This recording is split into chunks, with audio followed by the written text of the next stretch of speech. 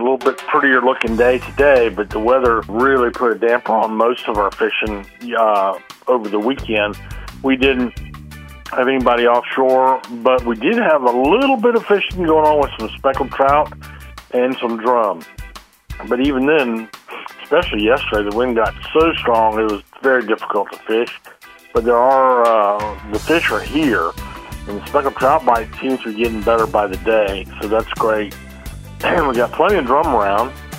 When you can get access to them, they like it stirred up, that's no problem. But the speckled trout bite is the main thing, especially as you get inland a little bit over in the Sound, the Pamlico Sound. It seems like the areas along the Stumpy Point Highway and other areas are producing some specks, so that's all good. What can we expect now as we head towards Thanksgiving? This is a great time to get offshore fishing, but you do have to deal with the weather.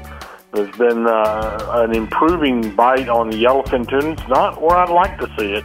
Not as slam dunk as it normally is this time of year, but at least there are yellowfins in addition to the blackfin. I've not heard of any big-eye tuna. It's also time for them to start showing up. They're the larger tuna. So today is a Go Fish Day. It's also day number 2 or 3 of the bear season is in now. And oh my gosh, there's plenty of bear hunters in town, so you might consider that. But right now, this time of year, you're going to get the weather. But if you can just work around it, fishing is good, and that's my report for you.